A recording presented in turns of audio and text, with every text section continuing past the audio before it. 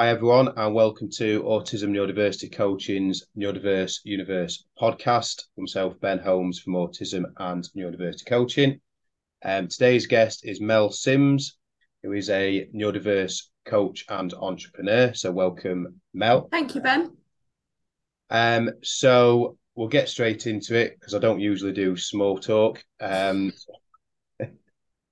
get straight into it. So, when were you actually, so obviously you got ADHD, when were you actually diagnosed as having ADHD? March 21st. March 2021. It Mhm. reared its head, probably like lots of people, after COVID.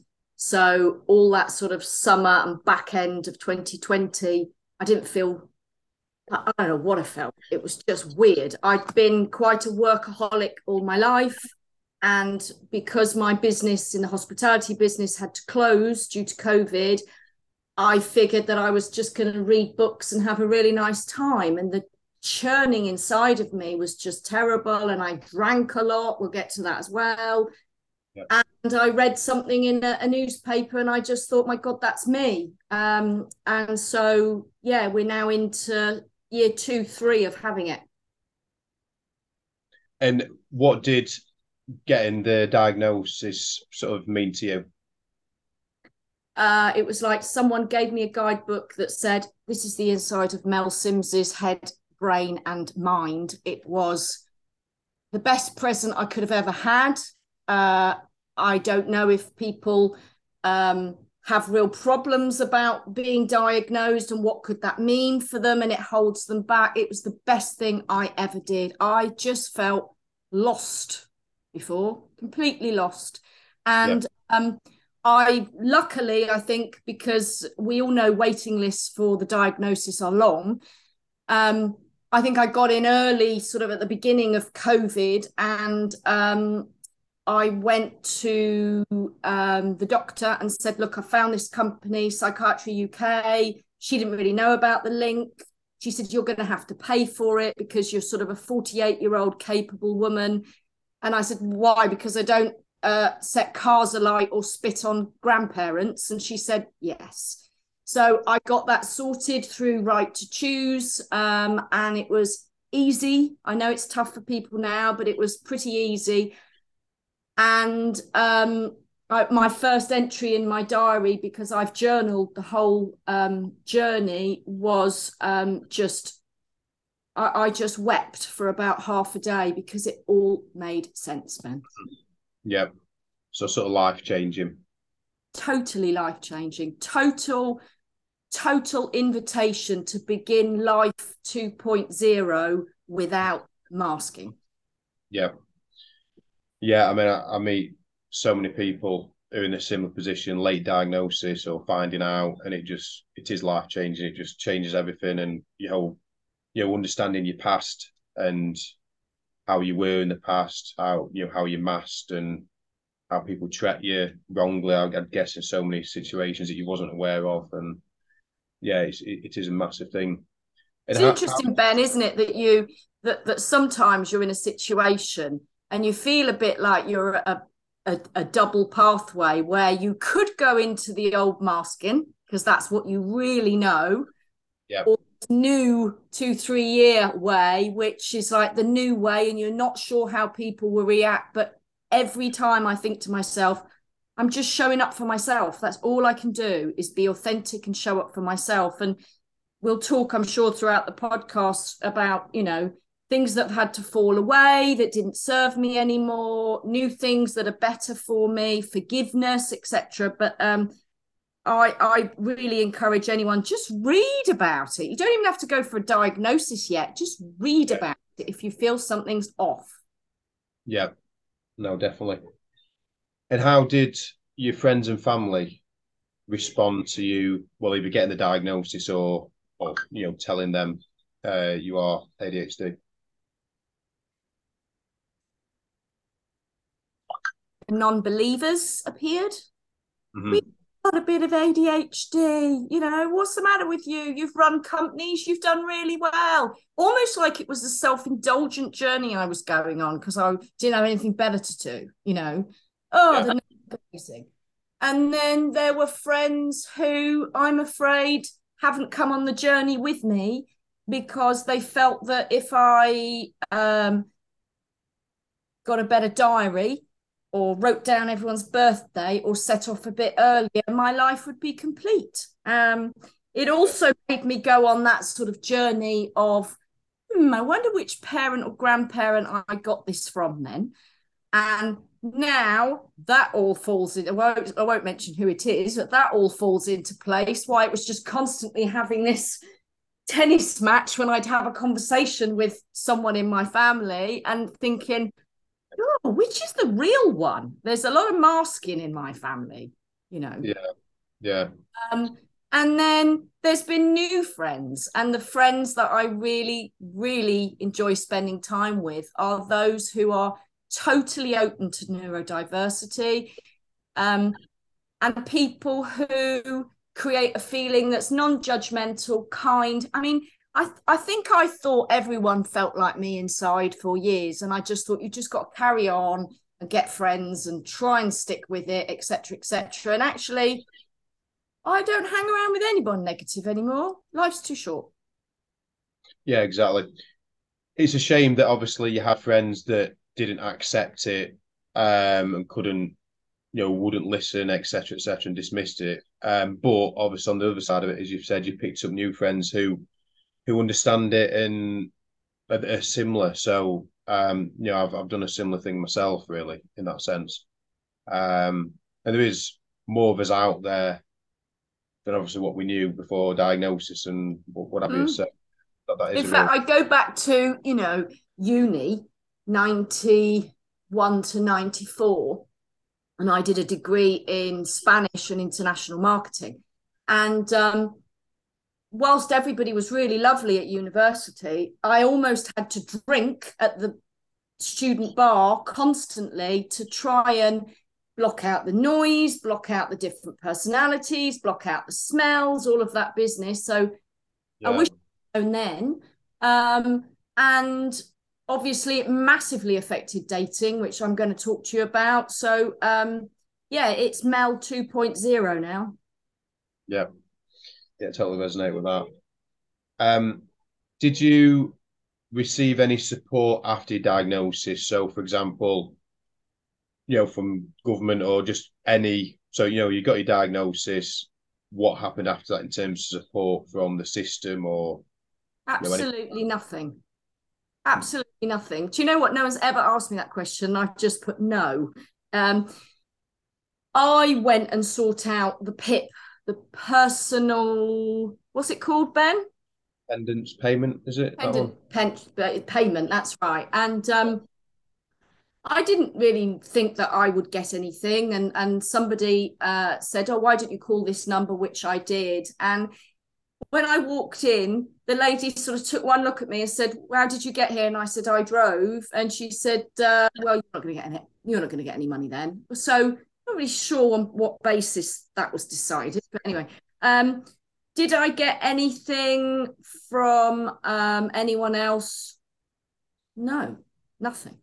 But what I do is I am very open about it. And when I phone those call center numbers for utility bills or the government or whoever, which can make me physically sick, really can. In fact, I'm feeling it already now, is I say at the beginning of the call, I am neurodiverse, I have ADHD, I might not understand what you're saying, would you please respect that? And the first time I said it, I cried after I said it.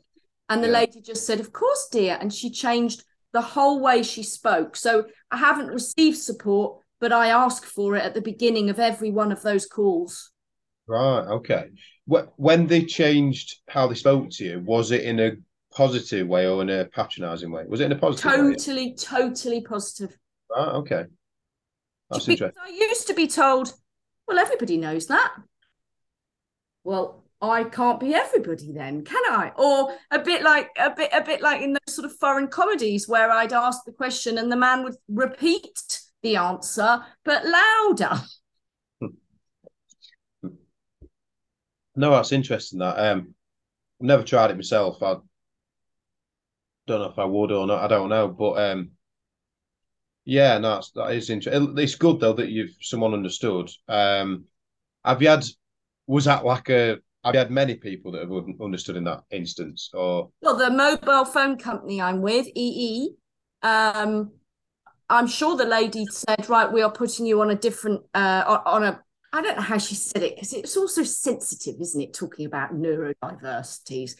yeah, Basically, put me on an ND list where they deal with me a bit differently. And as a result, I don't know how it changes, but I don't come off the calls stressed like I used to. I mean, only 2 days ago, I phoned the public guardian office because my father is moving over from Spain, and I want to have his power. I can't ever remember this word LPA thing. mm-hmm.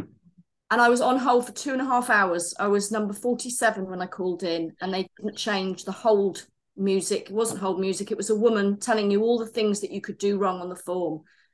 Yeah, And I found myself at the end of it, and I haven't decided whether to share it or not yet, but I was a 50-year-old woman weeping at the end because I just think if you're neurodiverse, companies need to realize we exist. They need to look at the hold music. They need to ask if we want hold music.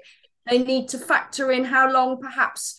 I don't know if we need gold service on waiting. I don't know what. But if we're already on the back foot, irritated, sad, distraught, sensory all over the place, no one's going to get the best conversation, are they? no, no, definitely not. I think when you I think it's worse for me when you're on hold and you've no idea where you're on the queue and you've no Yeah. idea how long it's going to take. I mean, because you're not going to sit there with your phone next to your ear. Well, obviously you do sometimes. But yeah. If you knew it was going to be half an hour, then you can just put the phone on the side and go and do something else for half an hour. And then probably forget about it. But anyway, That's so yeah, true. And 2 days ago, because I've got a new phone and I won't read instructions because I've got ADHD, I couldn't work out how to put the phone on loudspeaker. So I had to have the phone near me for 2.5 hours. I swear I thought I was going crazy.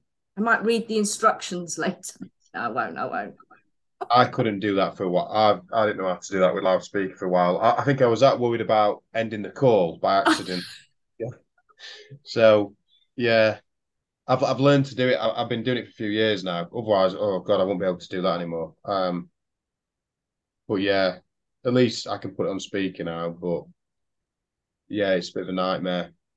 Um, so do you have any other, however you word it, other conditions, disorders, whatever that you're aware of? I do. I have, again, wording. I have a real sensory sensitivity. Mhm. Again, it all makes sense now. ADHD goes often very hand in hand with this. I mean, I can remember back to when I was probably 6 years old in a shop called Adams in the Midlands years ago. Mum bought me a fluffy, itchy jumper, and I still remember that I had a total meltdown on the floor, and all she kept saying was, "It's just a jumper. It's just a jumper. I can't put new pairs of jeans on. I don't like the sound or the way they feel." I haven't done any of the girly self-care stuff, Yeah, um, really, because I can't bear the smell in nail bars. I don't like hairdressers talking blah blah to me. I mean, but I've masked it all for years, and now I just don't do it. I can't go into cinemas. I can't bear not knowing where all the sounds coming from. I hate shopping. I hate the artificial lighting, and so I'm a bit of a nightmare when it comes probably to taking me on a date. I don't like bowling because I don't like all the sound and artificialness. yeah. Um, but the sensory stuff, oh my gosh, I'm so aware of it now. Do you have that, Ben? Most of that, yeah. I mean, I can do like cinemas. However, I like to know where I'm going to sit. It depends where I sit can be essential to it. The lights and stuff and sounds, again, what I was saying to you before the call with the masking, it does bother me a lot. But because I masked it for so many years, I've got used to being uncomfortable with it. It still does bother me. Isn't that sad? I know exactly what you mean. I am comfortable with the discomfort now. Yeah. I'm thinking what else you said. Oh, hairdressers. See, I had the same hairdresser for about nearly 20 years. So that helped. Otherwise, if you went to new, I mean, to the point, one thing I'm not never been good with is knowing like numbers on hair. Like if you say, how do you want your hair cut? I still don't know the numbers now. So I'd just say, oh, same as usual, but can I have it a bit such and such. Whereas if it was a different hairdresser, So I know exactly what you mean. I'm going to make you laugh now. I still don't know. I'm going to say this because some people need to realize that this is normal. I still don't know what side of your body your heart is on, if it's left or right, because there are some things that I've had to learn parrot fashion because it didn't come into when we were doing all our learning. yeah, So there are things that you just mask and you quickly look it up and then you pretend you're like everyone else. But I know exactly what you mean. I don't get lots of things that people think are normal. yeah. I think it is. You see, I don't know. I'd say your left side, but I don't actually know, and I can't feel it sometimes. It's like I forget where it is. So I'm trying to feel for it now. So yeah, I know what you mean with stuff like that. With pulse, I was always.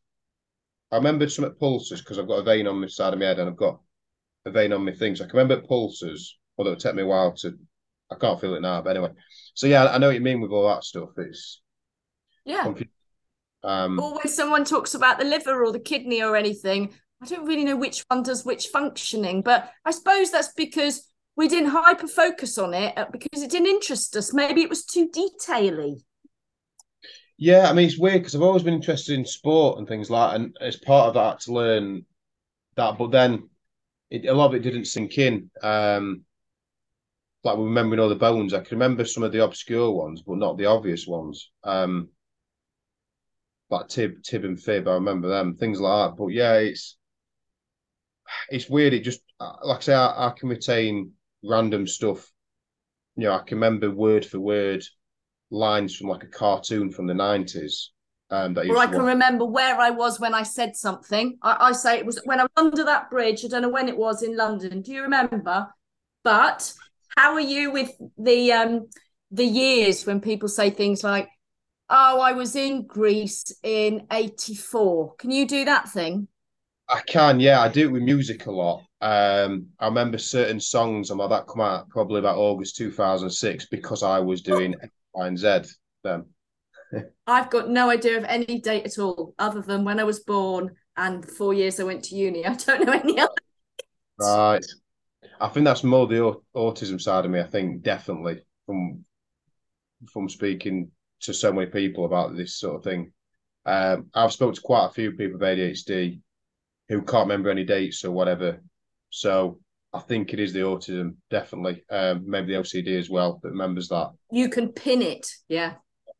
But I can, like I've said it to a few people, I can do this thing where I I don't even know how I do it. Like I can do it now. I can go back to certain memory in time right now, which is a random one. And I don't know what takes me there. Like I've took straight back to when I was about 16. I was playing football. I was climbing over the AstroTurf fence, a specific time and who I was with. I can't think how that thought got there from what I've just said then. Um, so yeah, I can go back to certain. A lot of it is not even important things either. It's like just run of the mill, mundane things as well. It's not necessarily big events. But maybe they weren't big events to neurotypical people, but to us, it created a feeling in us which was just intense. I can remember feelings. You Yeah. can ask me feelings right back to when I was tiny, and I remember feelings. Mm-hmm. I Yeah. can't go in car washes, and now I finally realise why. It was just all so frightening and loud. I'm going to go in a. I've always got a dirty car. Yeah. Buy a car wash when I grow up. Yeah. Oh, car wash. That's that. I used to see it as a kid as like an adventure going in a car wash, like it was like this scary adventure you'd go on. Yeah, God, yeah, I can remember that. Yeah. So, moving on. unless there's anything you particularly wanted to say on that bit we was on about. No, that was brilliant. It's brilliant to find out that actually other people feel the same weirdy things that I feel sometimes. My boyfriend calls it my spidiness, that sort of intuition from feeling things that something's gonna happen. I like when I wake up in the morning and I say, "Oh, it smells like it's sunny." What? Yeah, I know what you mean. So do you see ADHD as a disability? No, I see not knowing you have ADHD as a disability. Mm-hmm. Yeah. That's it. Masking. Mm-hmm. Yeah, that's fine. What was I going to say? Yeah, I'm going to ask this question to obviously every guest, and as I've said a few times, most people say they don't see it as a disability, whether it's autism or ADHD. There's a few that have said that, and I understand reasons why, but I mean, I don't see it as a disability. I just don't for various reasons. So yeah, no, it's interesting asking people that one. Um, so a few random questions. Go for it. So, what's your favorite color if you have one, and is there any particular reason for that, or is it just that it is? Green. Um, I find green really calming because it's as far away from anything artificial lit, artificial made up colours. My house is all primary colours, I notice. These pictures behind me I brought back from Vietnam many years ago are probably the most crazy things, but I can cope with them. And if anything in my wardrobe is patterned or sparkly or anything like that, one of my friends has left it over by mistake. Everything is just plain and one color. Yeah, understand that. Um, do you have any special interests? If so, what would you say they are? If you do, Yeah, and I'm looking at my list. Obviously, it's the sea, the forest. I moved us in December down to the New Forest. We live in a place called Lymington now. We were living in Essex before. And I grew up around here and I needed to be around the sea again because walking on the beach just takes me back to the most authentic me. It's the reset button and I need that. And I also love swimming in the sea, cycling, walking, things where I can't mask. There's no masking allowed, although that's caught up with me now and I just don't do it anyway. And also flamenco music. As part of my degree, I lived in Madrid and I discovered flamenco and the just amazing guitars and stuff like that. And do you know what? I was at my height of masking, I would say 19 to 21 when I had to go to Spain. And I didn't mask in Spain because I already had the added advantage of being foreign. And so they couldn't get their head around that. So I thought, well, I might as well just unmask as well. It's all going to be the same bundle. yeah, And I'm fluent in Spanish. And I noticed that when I speak Spanish, it's okay to use your arms, to be late, to be loud, to laugh loudly, to be a bit inappropriate sometimes. And then when I came back to England, I had to fit in the box, the mask box. And I discovered flamenco during that time. And there is something called duende, which is a word associated with flamenco, which is just about this animal stirring in your soul. There's not an English translation. And whenever I heard that music in England, I would just weep because it was as if that wasn't coming out. And I've still kept my love of that. And then the other thing is, reading, because fortunately I'm one of the ADHDers that can read prolifically and not get distracted. I mean, I speed read. I can do 2 pages in about 30 seconds. yeah, And I love finding links about neurodiversity and women and their hormones and how perhaps it would have come out quicker if they'd done more reading about it. And I try and bring that to people on. I've got a 3-minute podcast that I do, Ben. It's called the ADHD Hummingbird. You can get it on Spotify or through my socials. And they're only 3 minutes because I bore myself, or listeners will get bored. But I try and put some little nuggets in there. And, you know, if I think back to when I was a teenager with the hormones and periods and all of that business, that week when you are on your period, your estrogen is at its lowest. Well, your estrogen is what really gets your neurotransmitting feel good, your dopamine going. Mm-hmm. And if I kept a diary of that week where I went, might have made more sense. When I was pregnant, I felt amazing because my estrogen was in full bloom. And then when I hit the menopause in 48, at 46, 47, everything went a bit askew again. And I was only reading the other day that during your menopause, 65% of your estrogen disappears. Well, that's all your dopamine making stuff. So when your fuzzy head and your irritability and your sadness, I urge women, if they've always felt a bit different, to read up on ADHD, because maybe your ADHD is coming out loud, which is what happened with me. Mm-hmm. Yeah, no, that's interesting. Makes a lot of sense as well.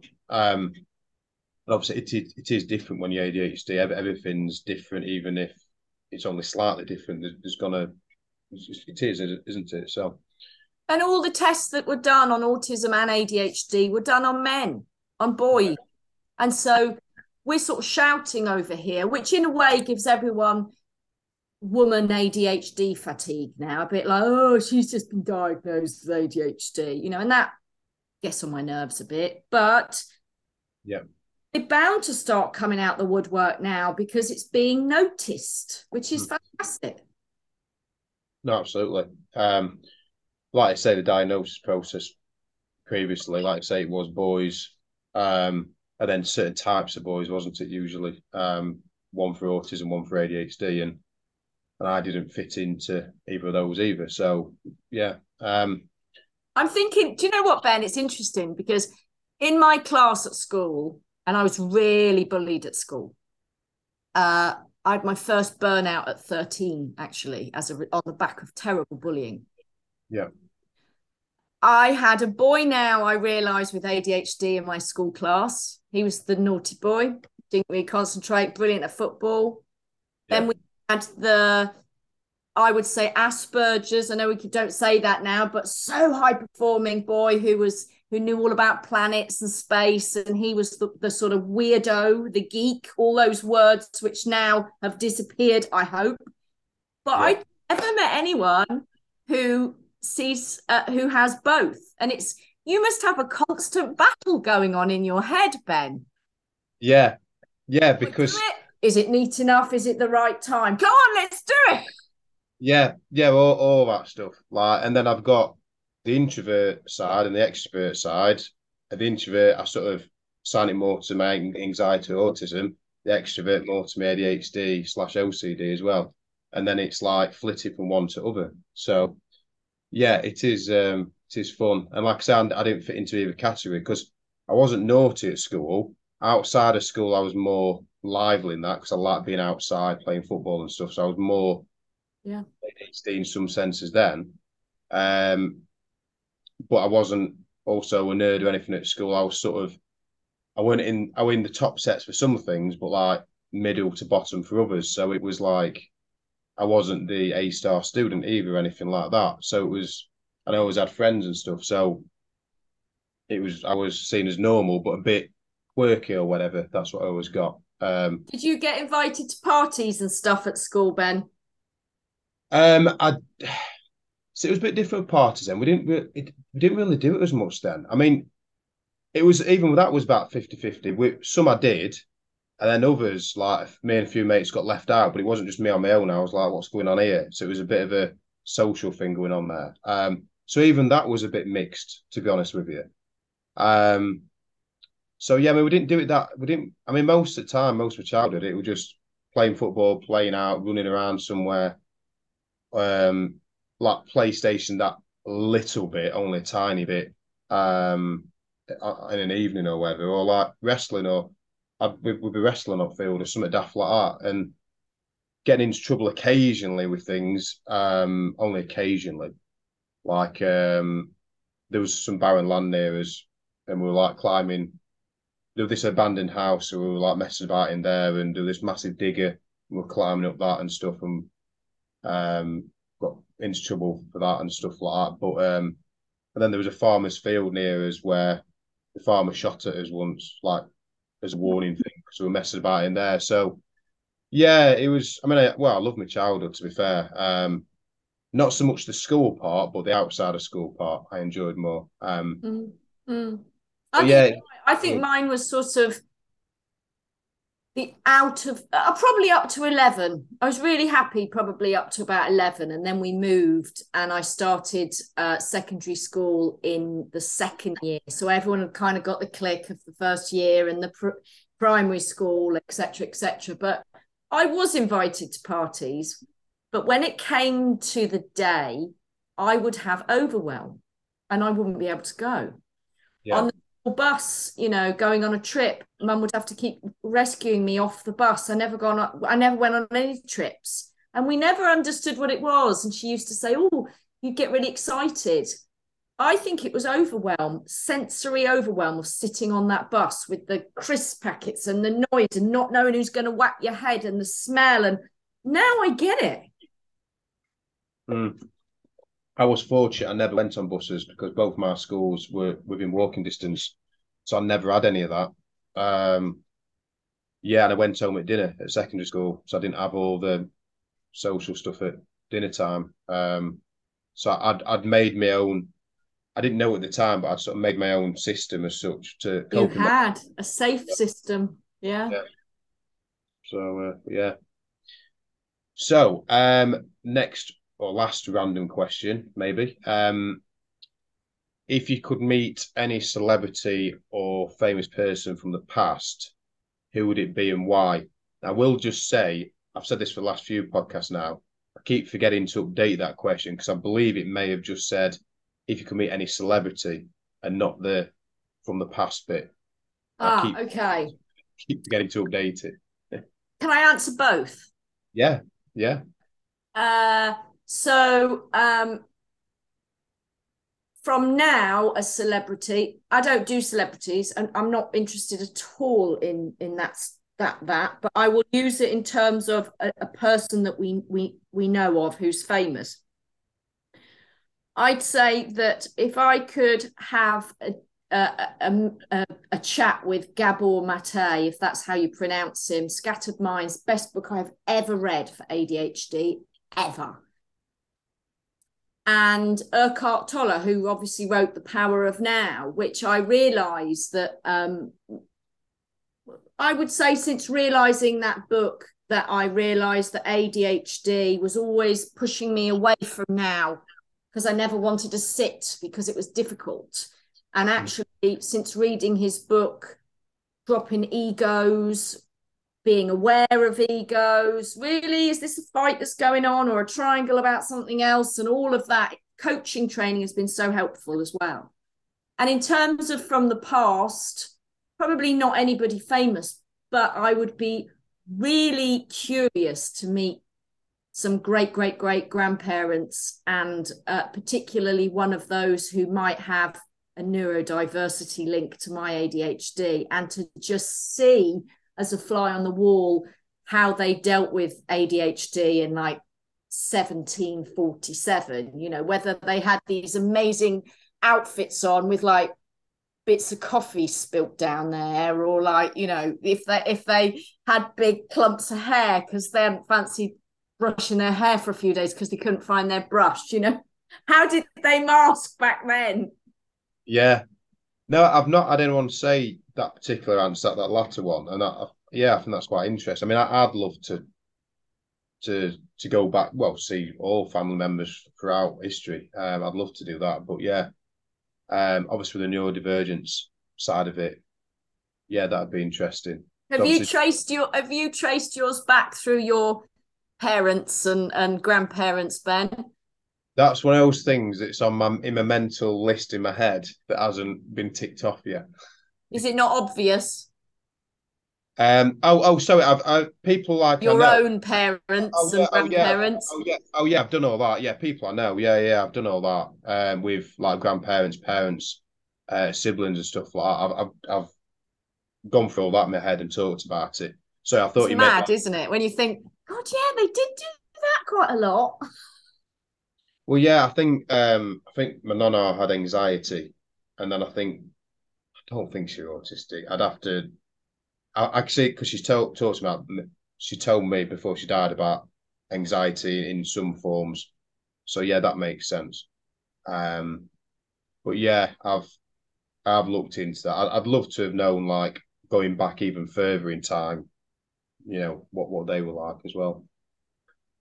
Um, so there's a few things I could sort of say, but is there anything you want to sort of dive into? No, you start, Ben. Go for it. So, obviously you've mentioned a few things already. I kind of want to ask you about Madrid, but that's just a personal thing and not really to do with neurodiversity, so I'll Go leave on, that. go on, go on, go on, go on. Well, I don't know, just because I love Spain. Really. I mean, I've been to Madrid. I went a couple of years ago. But I suppose, yeah, just how you found that whole experience, really. But I don't want to drift off too much and get It obsessed. was all I can say is it was amazing. And it was as I said to you, it was the most authentic I have ever been. And I think it will always hold a real, and it's a bit naff, a real special place in my heart because I didn't know that feeling I got when I was speaking Spanish was the unmasked, authentic Mel. I just thought it was just because it was sunny and there was sangria and things. That's what Spain did for me. Yeah, yeah. And sort of switching over again, but just in terms of your background, so like you've mentioned being an entrepreneur, which is something I'm very interested in, and the ADHD entrepreneur side of it, definitely. So do you want to just tell us about what you've done in the past or what you're doing in terms of businesses Yeah, of or course. So I came back from Spain and I'd also picked up German. So I'm fluent in Spanish and German and sort of can get by in French, but I wouldn't sound fluent, the school French. Mhm. And went knocking on doors in London and said, I'm trilingual, I've got a marketing degree, etc. And they went, you and everyone else. So I ended up getting a temping job at Warner Brothers, working in marketing there. And I was so confident and extrovert, which actually isn't masking, this is me, that they pushed me into being one of the dolly girls that had to introduce DVDs, the release of DVDs to all of the big blockbusters and the vid biz. And that was, again, easy. I don't mind who I talk to. I really don't. And Yeah, then uh, and yet I wasn't able to apply to the marketing department. I was kept in the sales because I think the ADHD personality is a bit too, forceful and chatty, and they wanted the skills, for the sales team. So that was great. Eventually I became bored of that and then knocked on an ad agency's door and said, I think I could make you some money. They said, no, you can't. I said, give me a month. I made them money. I then got headhunted to a very large group of ad agencies and set up new business revenue streams. And for example, the way that you make money in an ad agency is you are paid a commission by the media so that you represent the media on their behalf. And I just kept thinking, why don't we design a little calculation on the screen which makes us the most amount of money per deal? And I think I took the margin up from 8% up to 14% within the year, just from this thing. And so I realized that I could see things and patterns that other people can't really see. And then I burnt out, did too much. So I went and escaped and I lived in Southeast Asia on my own for a couple of years, decided entrepreneurially that I was going to be an art dealer and brought back 34 of these paintings from Vietnam. Then got headhunted to run another agency, was given a Porsche as my company car, couldn't get any of the paintings in the boot, have loads of paintings left. Then bought out an ad agency. That did really, really well. And then I had a little girl and realised that I couldn't combine ad agency life, which was very masked. Good Lord. Drinky all the time, not authentic, because actually all the media want is for you to buy into their mag, buy into their paper. So that irked me a bit. Not saying anything anti-media, but that whole setup irked me. And then I thought, right, what am I going to do with the little baby? And so went and approached a farmer for a 2,500 square foot wooden barn and turned it into still had some marketing retaining clients, turned it into a great big play and restaurant facility, which Wi-Fi. It was all about attachment theory. So parents would play with their children more. And I would just walk around like the maitre d' talking to everyone. And then COVID hit, had to make 8 members of staff redundant, and realised I was drinking too much white wine. Mm-hmm. So I decided to launch an alcohol brand, which was called Moose. Approached gin distillers, said, could you create with me a gin that's 12% rather than 37%? Gave him the flavours, launched that. That was a success. I then sold that business.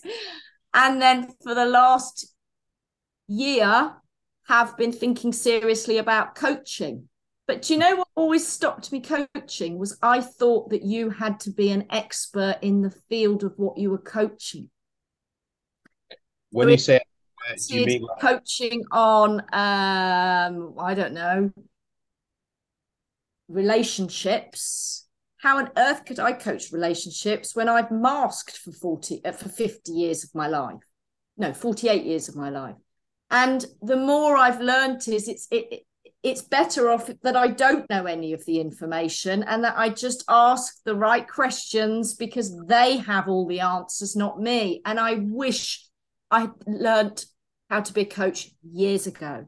And the other day, during one of our training sessions, we had to do values and we looked at John DeMartini and wrote them down. And I cried in the training session, because I realised that I could answer the values whilst masking, and I could answer the values now, and they were so different. It was unbelievable. All of that fantastic money that I earned during ad agency days was coupled with having to drink to be able to be in an office with fluorescent lights where no one booked appointments, where people walked over, with the noise, with the lights. Oh my gosh. And I never realized any of that.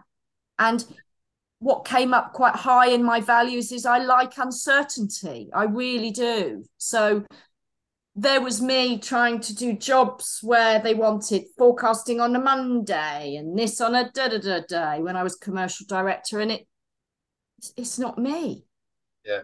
So now I am hoping to specialize in masking and helping individuals take off that mask, albeit neurodiverse masks, or women who are going back to work after maternity leave, who sort of think that career suits them still, but they've got a feeling inside. They don't know what it is. Well, let's find out if that career suits you still.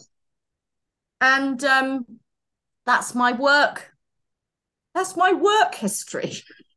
No, that's very, very, I don't want to say interesting because I'm sick of using that word. I've said it about 6 times already, but it's fascinating, should I say, because well, that shows ADHD in many ways, how you've moved from one thing to another, but you've managed to excel even with having to mask and do things you don't want to do, but you've managed to have that drive and ambition, etc., to do that. Do you know what? Thank you for saying that, because I get quite teary about all of this, in that all that while that you've beaten yourself up for not being able to follow instructions, be on time, do your admin, etc., etc. But having come out okay, and my friends go, no, not okay, really, really well, it's all very well and good thinking, what would it have been like if I had known, or if I didn't have ADHD? But the point is, it's really important to the whole self-love thing, to realize you were amazing anyway. Yeah. Because grief is a big thing when you're diagnosed. It really is. And, it's certainly the feeling I had in me when I carried out the values exercise a couple of weeks ago. But it was what it was, wasn't it? And the more we can do things like this together, the more people might look into why they feel a bit different. Mm-hmm. No, I agree, definitely. Yeah, no, it is fascinating to hear all that, and obviously how you've then realised that even though you're making loads of money, if you're not happy entirely, then it's not worth risking your health, your long-term health, etc. And obviously, the older you get, as I've found, the less, if you keep abusing yourself or letting environments abuse you, whatever, then you can't go on forever. You've got to then adapt and find ways to cope and stuff. I mean, I went, just on a tangent, I went gluten-free and lactose-free a year and a half ago, purely because I was having stomach problems. And whilst I believe it is down to that as well, the whole stress and anxiety side that my body's taken over the years as well has gradually caught up with me. Because when I was in my 20s, I was okay in that sense. I still had anxiety and stress on different levels. But yeah, the more you keep adding that extra stress on top of it, it's going to catch up. So you've got to adapt and find your own way. Have you heard about so I'm just waving to my daughter coming back from school. Have you heard about the autistic stomach? Yeah, I've looked into that. Well, autism and ADHD as well. Yeah, and how it's all linked together. Yeah. And what are you like, Ben, on different color foods and textures and so on? How are you? So for years I lived on. All my friends used to laugh at this: baked beans and mashed potatoes. I used to have that every dinner for years. And I had I had the same foods every day. In terms of textures and that, I mean, I don't like anything spicy. I know it's not textures, but I don't like anything spicy. I can't have anything spicy. I don't like the smells, and I can't stomach it anyway. It is a bit of a weird one because when it comes to, I mean, I don't have sweets much now, but when I did, I liked depending on what colour they were. So if it was like a blue, purple, pink or something, I'd like it more than like a yellow than like an orange or something. So I thought everyone was like that. I do that. I don't want the yellows or the oranges. I want the green and the purples. That's what I mean. So with that, there was that side of it. In terms of food and textures, I definitely did show autistic traits in a lot of it. I mean, even now I have the same dinner pretty much every day. Part of that is because of the whole gluten thing. But even so, I tended to have the same food most of the time. So I don't like things where you have to chomp them, we have to chew them for ages either. I don't like that. Anything that takes you ages to cut it up as well. I don't like. But yeah, textures, I'd have to rethink about it because I've gone through so many different things with all that I forgot where I am with it in some senses. I just want to say this, that last week I watched Christine McGuinness's second program about her masking in autism. Yeah. She's always been on a beige diet. She said that's all she eats. And she spoke to this amazing woman at the hospital that's linked to King's College, etc., about anorexia. And they did a test across all the anorexic girls there. And I think they only have girls. I don't know, I might be wrong on that. But a third of all of them had very strong autistic traits that nobody had realised before. And the point is that if you're trying to get these girls to re-eat again and their diet is so restricted because of the textures and the colors, etc., if you don't realize there might be autism present and you're giving them broccoli, come on, that'll keep you healthy and slim and all of that, and they don't only eat beige, I'm going to read up on that because I find that really quite interesting. Yeah, I did watch that program as well. Yeah, I did. It was interesting, that particular bit he was on about. Yeah. Yeah, again, more awareness. People need to be talking about it. And because a lot, I didn't know about the whole stomach and food for most of my life. So a lot of other people won't either. No. So there's a couple of things you've mentioned that I think we'll go through. Well, it's up to this next, but I know you've mentioned it. So the whole drinking thing, I know you've touched on that a few times. Did you want to just you don't have to, but I'd like to touch on drinking and dating, which unfortunately are a bit interwoven. I think I had my first drink when I went to live, I'd say in Madrid, really, and university time. And I just noticed that it took the edge off this sort of busyness that goes on with your ADHD, and you're not so aware of being a bit of an odd fit if you drink and you mix in. And I did some crazy things. I fell down the whole flight of stairs at Liverpool Street Station, down 2 flights of stairs after a boozy business lunch, typical advertising lunch. I've got trains and ended up in completely wrong destinations. I've woken up lying on a broken mirror. Stupid things. And now I would say I could only see myself getting tipsy at a dinner party or in a restaurant where you're enjoying the food and the drink, but being drunk doesn't interest me anymore. And I think that was all part of, since I don't mask, I don't need to be drinking. Mm-hmm. Yeah, makes a lot of sense. Yeah, I mean, when I drink, it's when you've had so many, like sometimes going to a bit relaxed mentally, where, like you say, I'm still aware things are going off around me, but I'm shutting out the noises slightly. But then I can't really hear what other people are saying around me then, and I I just go know. Greenland. I know. And I also, I have terrible hearing anyway, I think. And I can't bear being in a social situation where everyone's going like this. Yeah.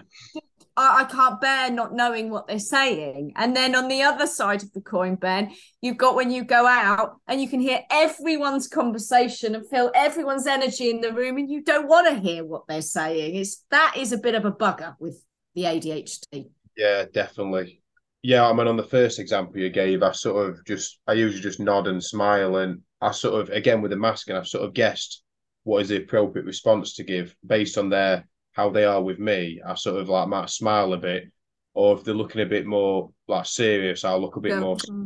Yeah. Oh my God, what were we doing? What were we doing? And the dating, I mean, obviously, a couple of those in the bar, etc., or a couple of those on the dating apps leads to, oh, what a car crash.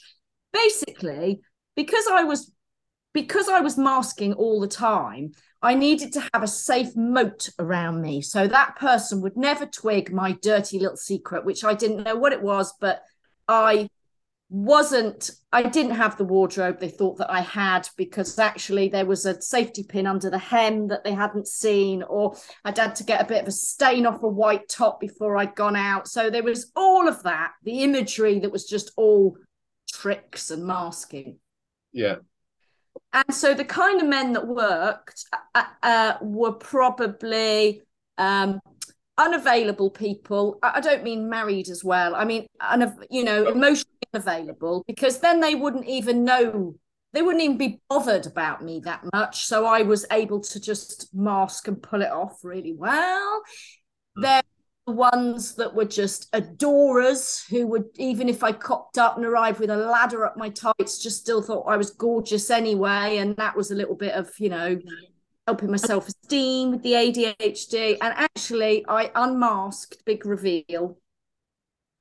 And I found a lovely chap over the last few months. And one thing that I also realized let me down with dating was, as well as the masking, was the whole business of rejection, sensitivity dysphoria. Mm-hmm.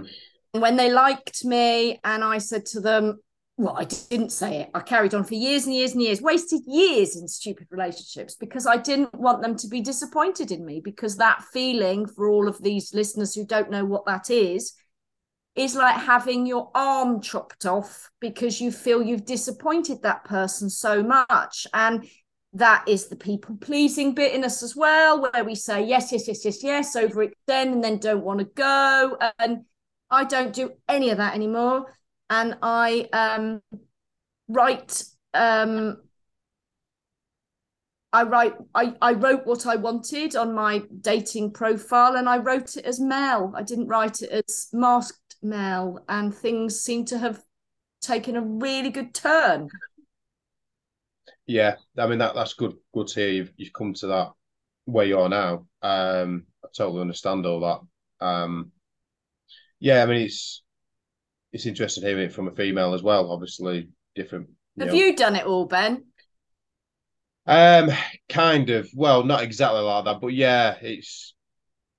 I mean, I've got rejection sensitivity dysphoria as well, which manifests in different ways, I guess, as well. It's just such a minefield, the whole thing. And I mean, I was in relationships for years where I shouldn't have been, and again, I didn't want to. Yeah, let them down, make them unhappy. Yeah, all that sort of stuff. And I like, what am I doing here? And yeah, I don't know. I just find the whole thing bizarre, really. Now, the whole what's the word, landscape of it all. I think it has changed over the years as well. How obviously the online thing added a different dimension to it all. But yeah, I mean, I remember at school someone liked. I'm trying to think now, going back. There's been times where people have liked me and I've not realised it then, and then I realised it later, like years later. Oh, they actually like me, sort of thing. And yeah, it's I don't know what to say about it all. It's just I find it all strange, to be honest. It's strange, and also not really sure where you're supposed to go, because if you've got sensory stuff, if you've got autism as well, all of that business, it's just go and do something that you would have had fun doing on your own anyway. I heard someone say that the other day, because if it ends up going tits up, you've had a really nice time. Because imagine, which I have, booking a dinner with somebody and knowing within 2 minutes, because you do, that the energy's wrong, and you've still got to go through an hour and a half of just it's just a nightmare. Yeah. One thing I've found as well, I think over the years, I think a lot of people are quite boring as well. A lot of people yeah. And I mean, just some of the stuff I've done in the past where I'm like, why did I put up with all that? I don't know, just stuff to watch on TV as well. And just routines people have where, you go to the stereotype, you go to work 9 to 5, you get home, you have your tea, you watch a bit of TV. That's about it, really. A lot of people live that way. Well, most people live that way, don't they? Obviously, work different hours and whatever, but I don't know, just find it all boring. Like, we do the food shop on a Thursday, we go to the cinema on a Saturday. I remember thinking many times, if this is it, it's not enough. This is not enough. But it was all external, and actually I needed to get this right inside to invite the right. Yeah. And searching when you feel a little bit needy on an online scrolly thing is the same as going into Tesco's when you're starving. You just pick quick fixes. Yeah. And try and find out who you are yourself, because how can you write a shopping list when you don't open your cupboards or see what's needed?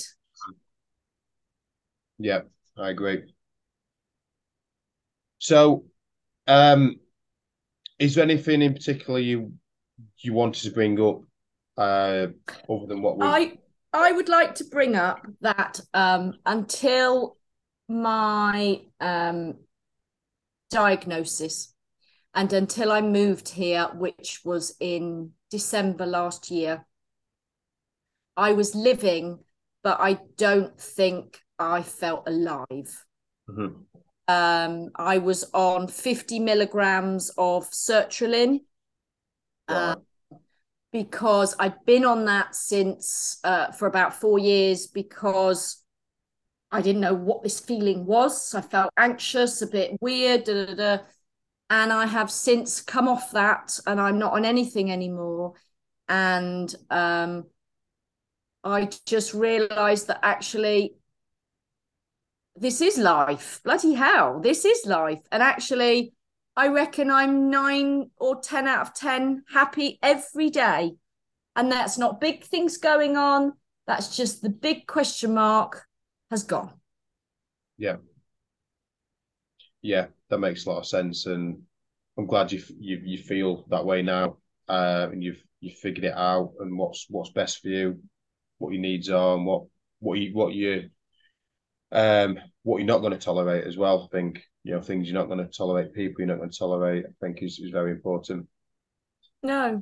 And I do wonder if, because probably you're the same. I notice so many neurodivergents around me. And you can't go over and go, you're a bit ADHD, you're a bit autistic. You're not allowed to do that. But I do wonder if in 50 years' time, the rare person will be the neurotypical person and you and I will have got it right.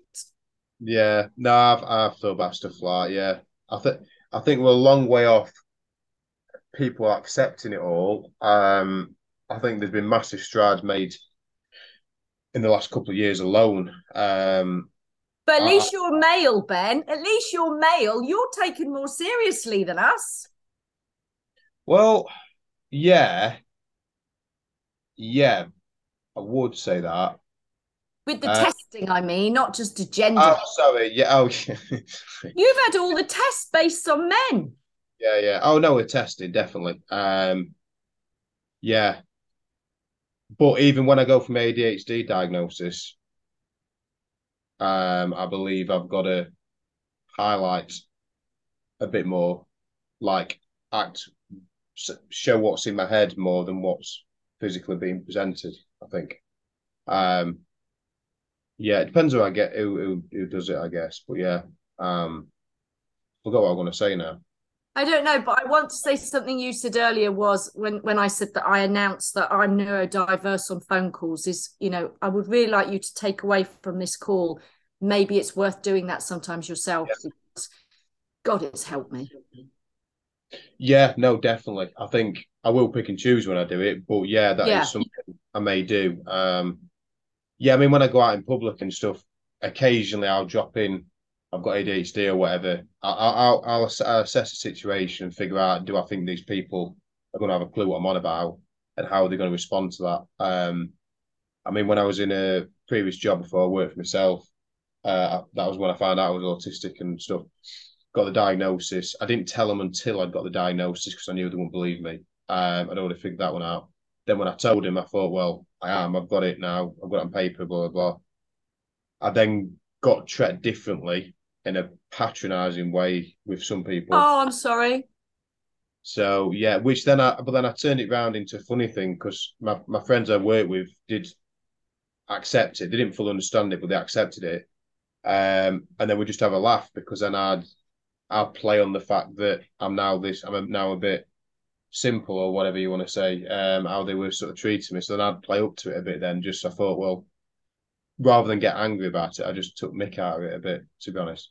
I got more leeway with stuff. So like, well, yeah, it was just funny. But Or if someone's or if I go into a restaurant, they put me right near to the speakers. And I really could live without music. I really could. I thought about that before we talked because the repetition of the words annoy me. The fact that I know whether a chorus or a verse is coming before anyone else.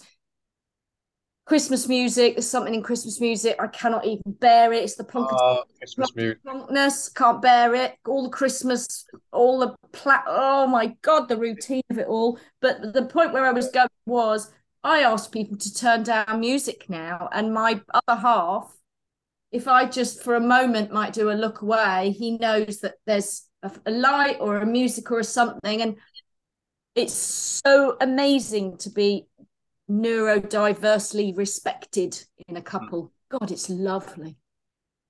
Yeah, that see with that with music, I'm a bit different too. I either have it really, really loud, or if it's a song I can't stand, I cannot be near it. So I hate George Ezra for some reason. I just don't like his music. I've simply read. I just have to leave. Yeah, but that was stuff I struggled with in relationships in the past. When George, I was like, I can't have this on. I cannot be. And they'd be like, oh, what's up with you? I'd be like, no, I really can't. Christmas music. This is what I was saying earlier about being boring or stuff. I can't. I hate whenever it gets to bloody November. I get anxiety because I know if I go out anywhere, Christmas music will be on. My And God, so do I. People think I'm weird. And I say, I need to, like, we were waiting, when all the airports had strikes for the luggagey people, security people. So we went to Italy in December. I was in Stansted waiting the bit before, after you've gone in, for 3 hours with Christmas music on. And I've bought some of those loop earplugs now, which gave me an ear infection. So I don't know what I'm going to do about them because of the material and the sensitivity. But my friend was laughing at me and going, what do you mean you don't like this music? I said, you wait and see what I'm like in an hour. In an hour, I nearly punched people. Yeah, it's horrible. The Noddy Holder one, or whatever his name is, Holder. That one. That's the one that does me. It could be Christmas every day. That one. Yeah, I hate that. That's the one that does me heading because everyone like automatically goes really cheery and it just winds me up. Just really Every winds me up. radio station, every TV program. It's like being stuck in a nightmare. Yeah. That's weird, isn't it? Oh, good. Everyone else calls me what do they say when someone doesn't like Christmas? Oh, Grinch and all that. The grit of what, yeah, that thing. But obviously we both I can't think of the one. Stu, not what's it called now? Scrooge, in it. That's the one. Scrooge. That's the one, yeah. Yes, Scrooge. Yeah. See, the way I've adapted with that one is I just do. I hate the fact that all the high street stores, well, not all of them, but a lot of them are closing because I just don't like that. But I do online shopping for Christmas now just because I can't bear being in the shops. So that's how I get around it. I'm not on the supposed 23rd with Prime. Yeah. Yeah, snap. Yeah, pretty much. But yeah. So, yeah, unless anything you want to bring up, which you can do, last question for me would be, is there any sort of particular aims or goals that you have in life, really, or with the neurodiversity sort of side of it? You may not have thought about it if you have. Great if you haven't. I tell you what isn't an aim anymore is to try and do those things which really make me uncomfortable. And I just thought I needed to get better at them and deal with them. I just don't do them anymore. I don't like DIY. I don't like baking. I can't follow instructions. I'm a mean cook, but I can't bake.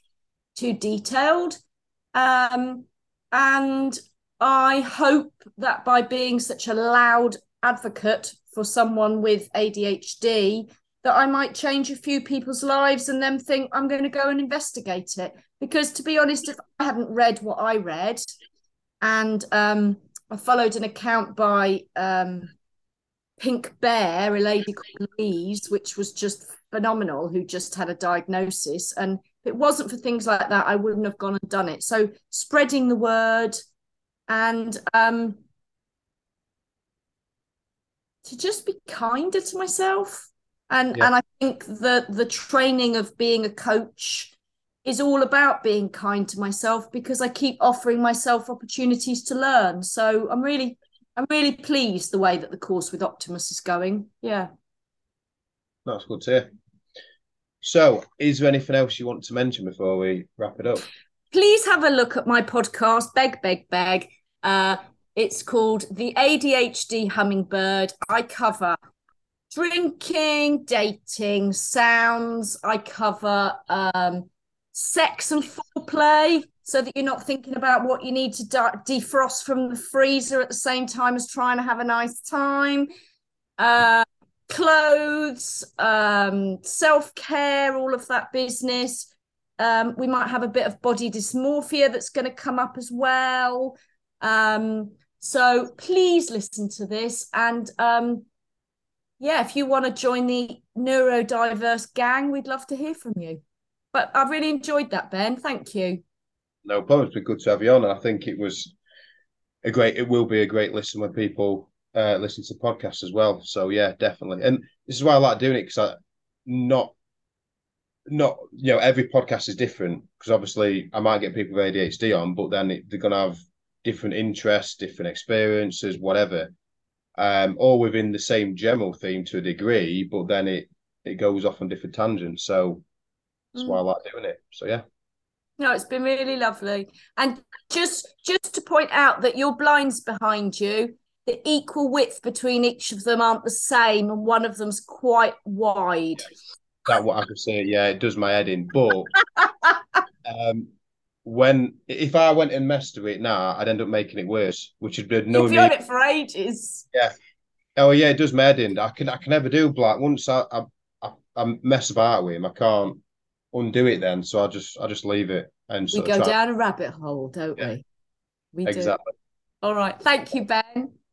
Right, cheers, Mel. Appreciate you being on. Thanks everyone for listening. We'll speak to you soon.